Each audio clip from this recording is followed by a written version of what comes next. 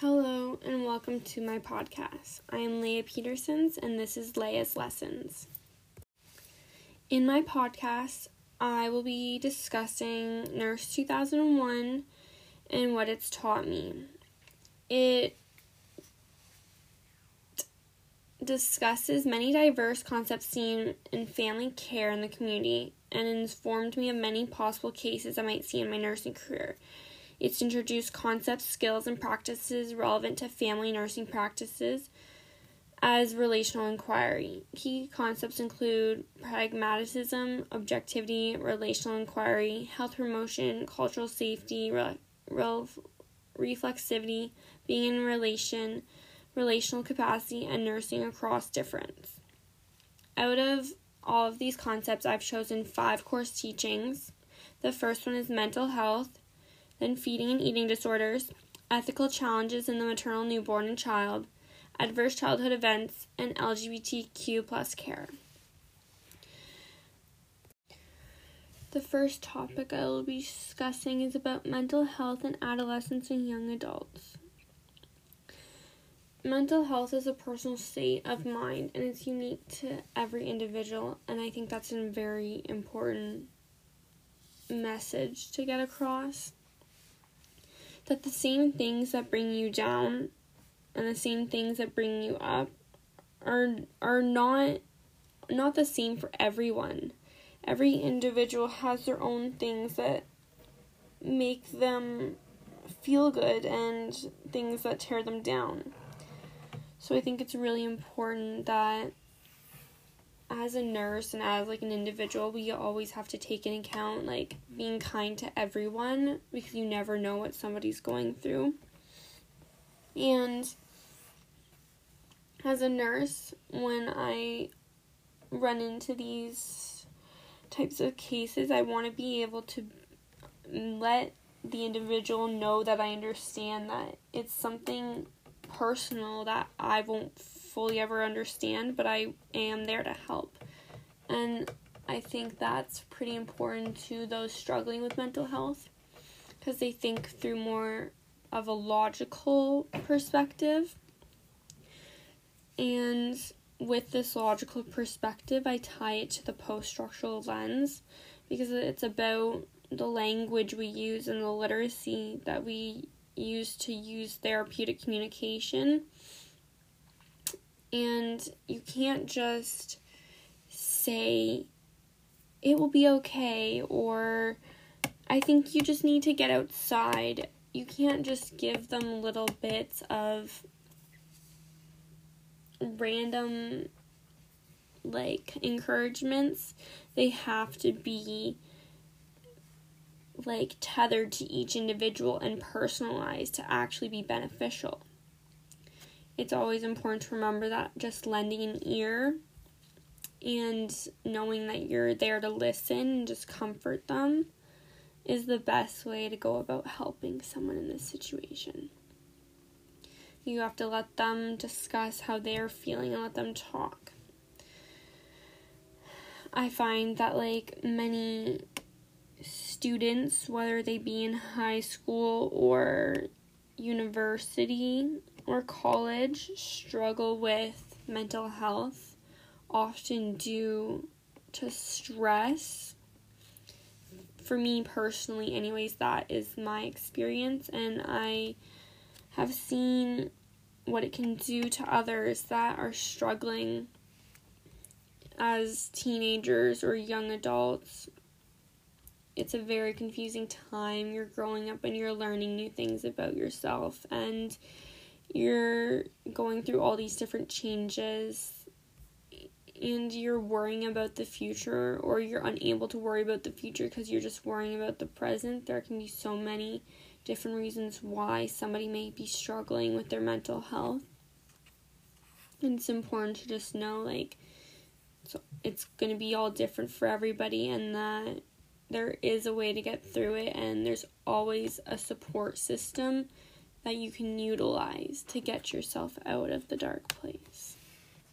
I think specifically right now with the pandemic, so many people are experiencing mental health issues because they see it as a hopeless state, just in and out of lockdown, and worried about their health and concerned about their family.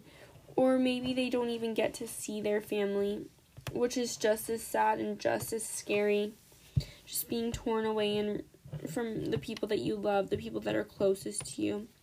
And also having the disruption to your everyday life. Not being able to go to the store when you just want, or being able to go out and have lunch and spend time with friends outside of like your regular circle of people you see every day. It can be the most challenging thing in the world to have those restrictions on your life. And on top of that, it doesn't help anybody's mental health to be more confined and more isolated. And that's what I've been thinking throughout this whole pandemic, is that so many people's mental health is suffering. And I remember in the beginning, it was so hard to stay away from the people that you love, because those people contribute to making your health stronger and making you feel better.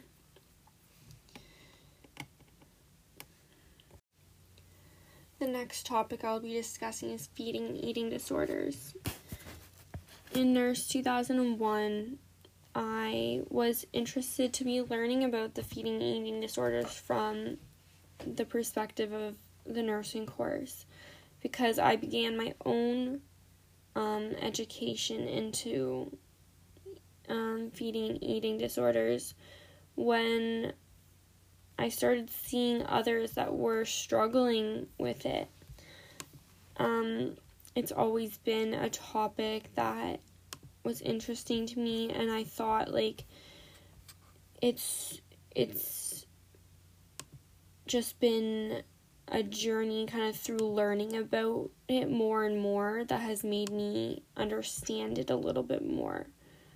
I personally don't have an eating disorder, but I've struggled with eating throughout my life. I think this is due to the stress and overworking myself. And I often find that when I was moving into my own house and learning how to cook and shop for myself, that's when it became more prevalent in my life. I realized it wasn't just as easy to make a meal and make something healthy in the right proportion. I would forget to nourish myself after I've been working hard all day, and I would not eat as much. And when I'd be eating around people, they would say I looked thin or there wasn't much on my plate, and they would tell me I was eating like a bird. And these things weren't meant to be harmful, and they're coming from people that love and care about me.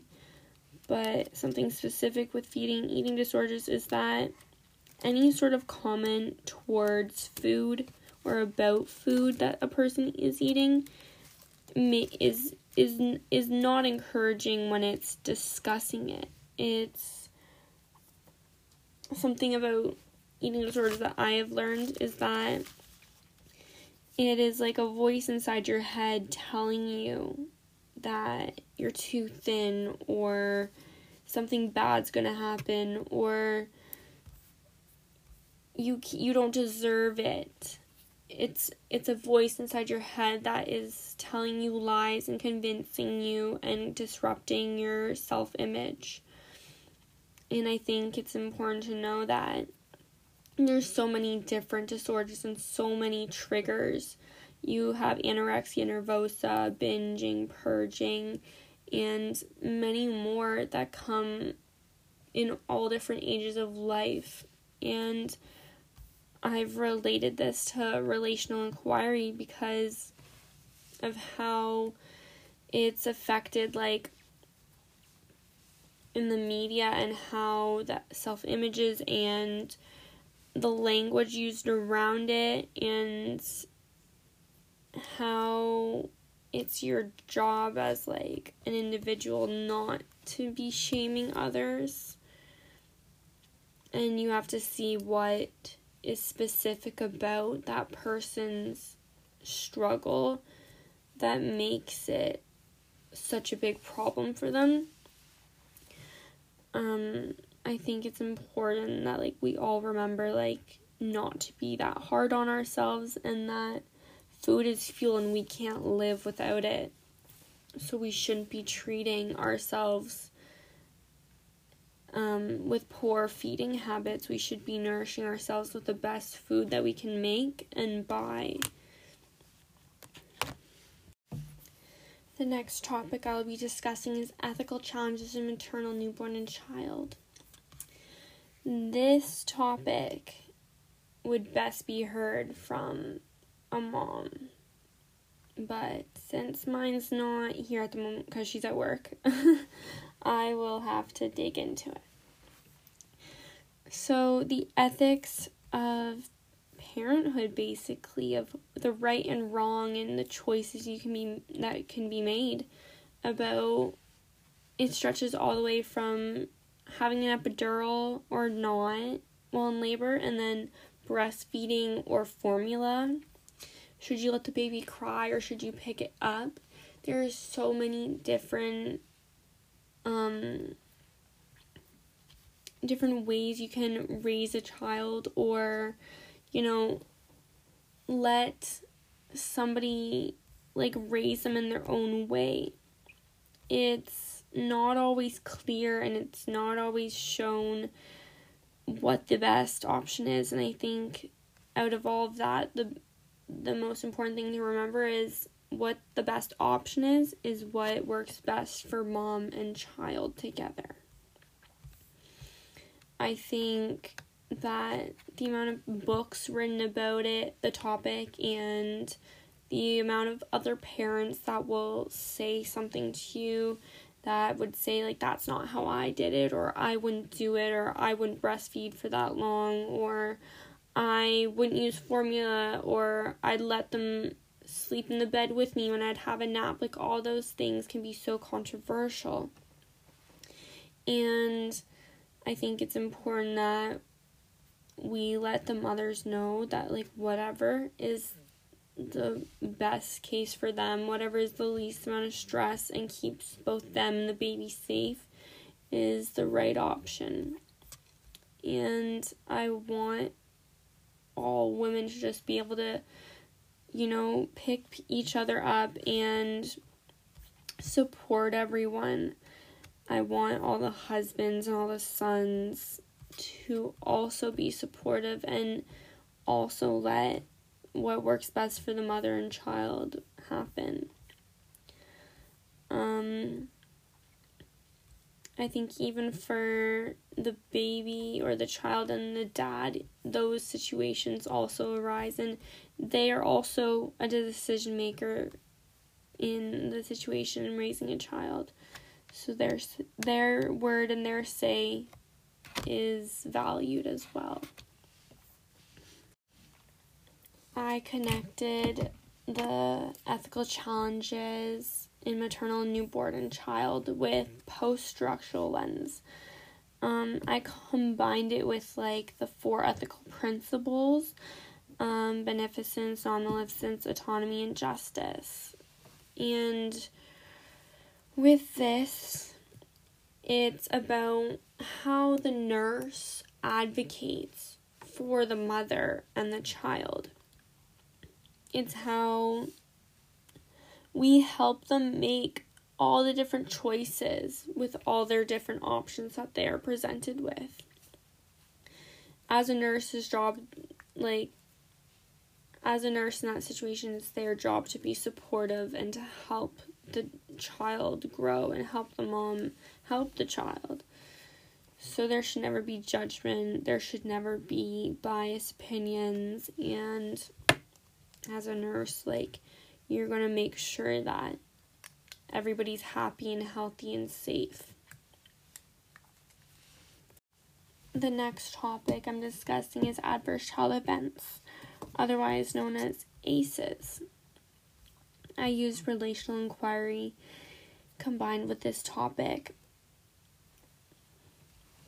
It's important to know that as nurses, we remain supportive and understanding and use therapeutic communication to foster a trustworthy relationship with the child that is experiencing the adverse event. These events can have impacts that have long-term effects for the rest of the child's life. And often these events create such an impact that it sets them back and restricts their opportunities because they are trying so hard to make it through this event and to come out on the better side of things.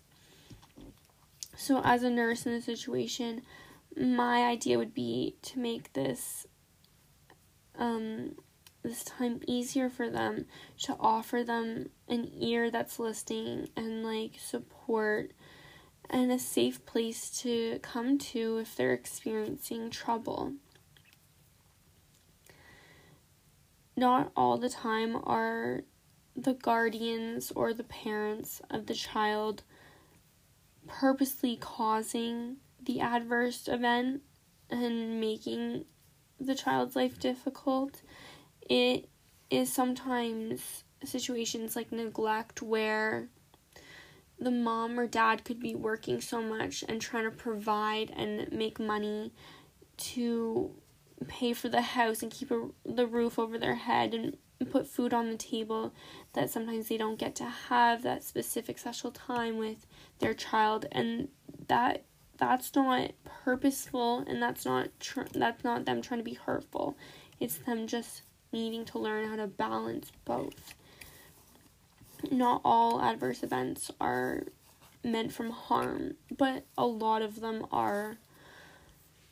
Some come from abuse and addiction and risky behaviors.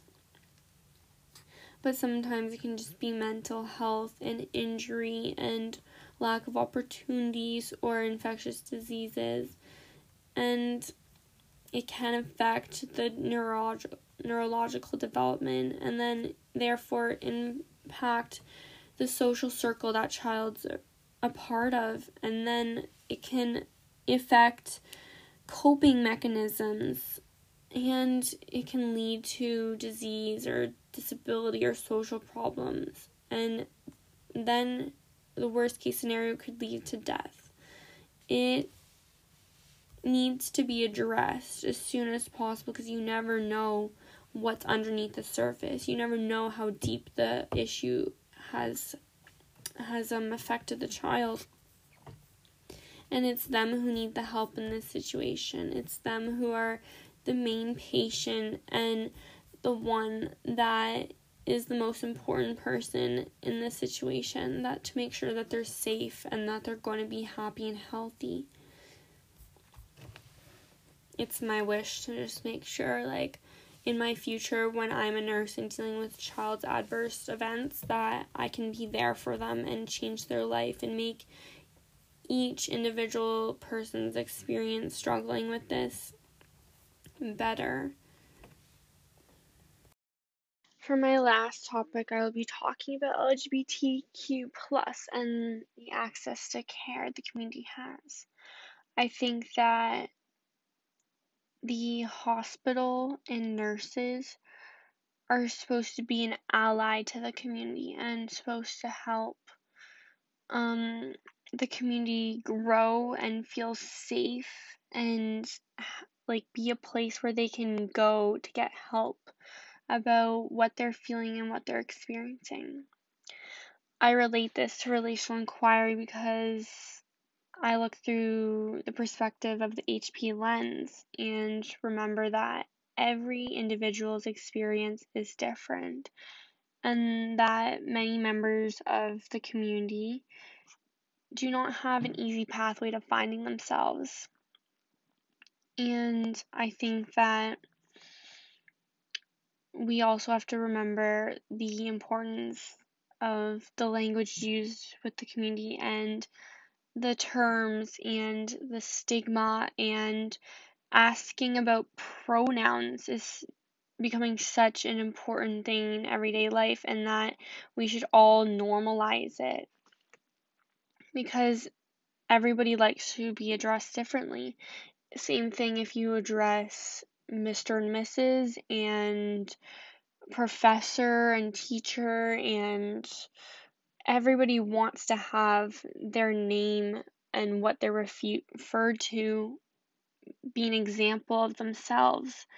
And that's the first step, is just asking somebody's name, asking their pronoun. That just helps create a safe place for any individual to feel welcome.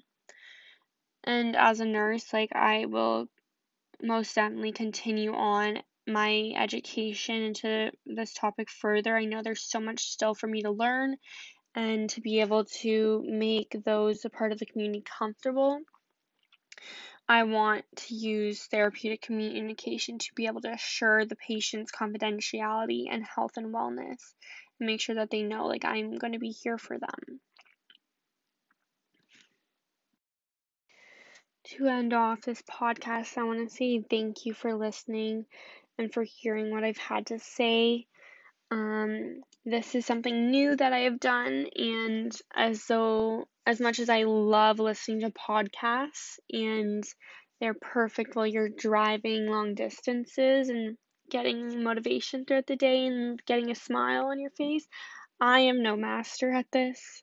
So thank you for bearing with me, and I hope that my voice has not been too annoying, and that my perspective on all these different topics from my Nurse 2001 course will help others feel lightened and feel free and open to talk and discuss how they feel about each of these topics, and how my perspective helps open up others' viewers' perspectives so that they may continue on in being diverse and welcoming to everyone. And remember to treat everyone with kindness, because you don't know what anybody's going through. So thank you again. Bye.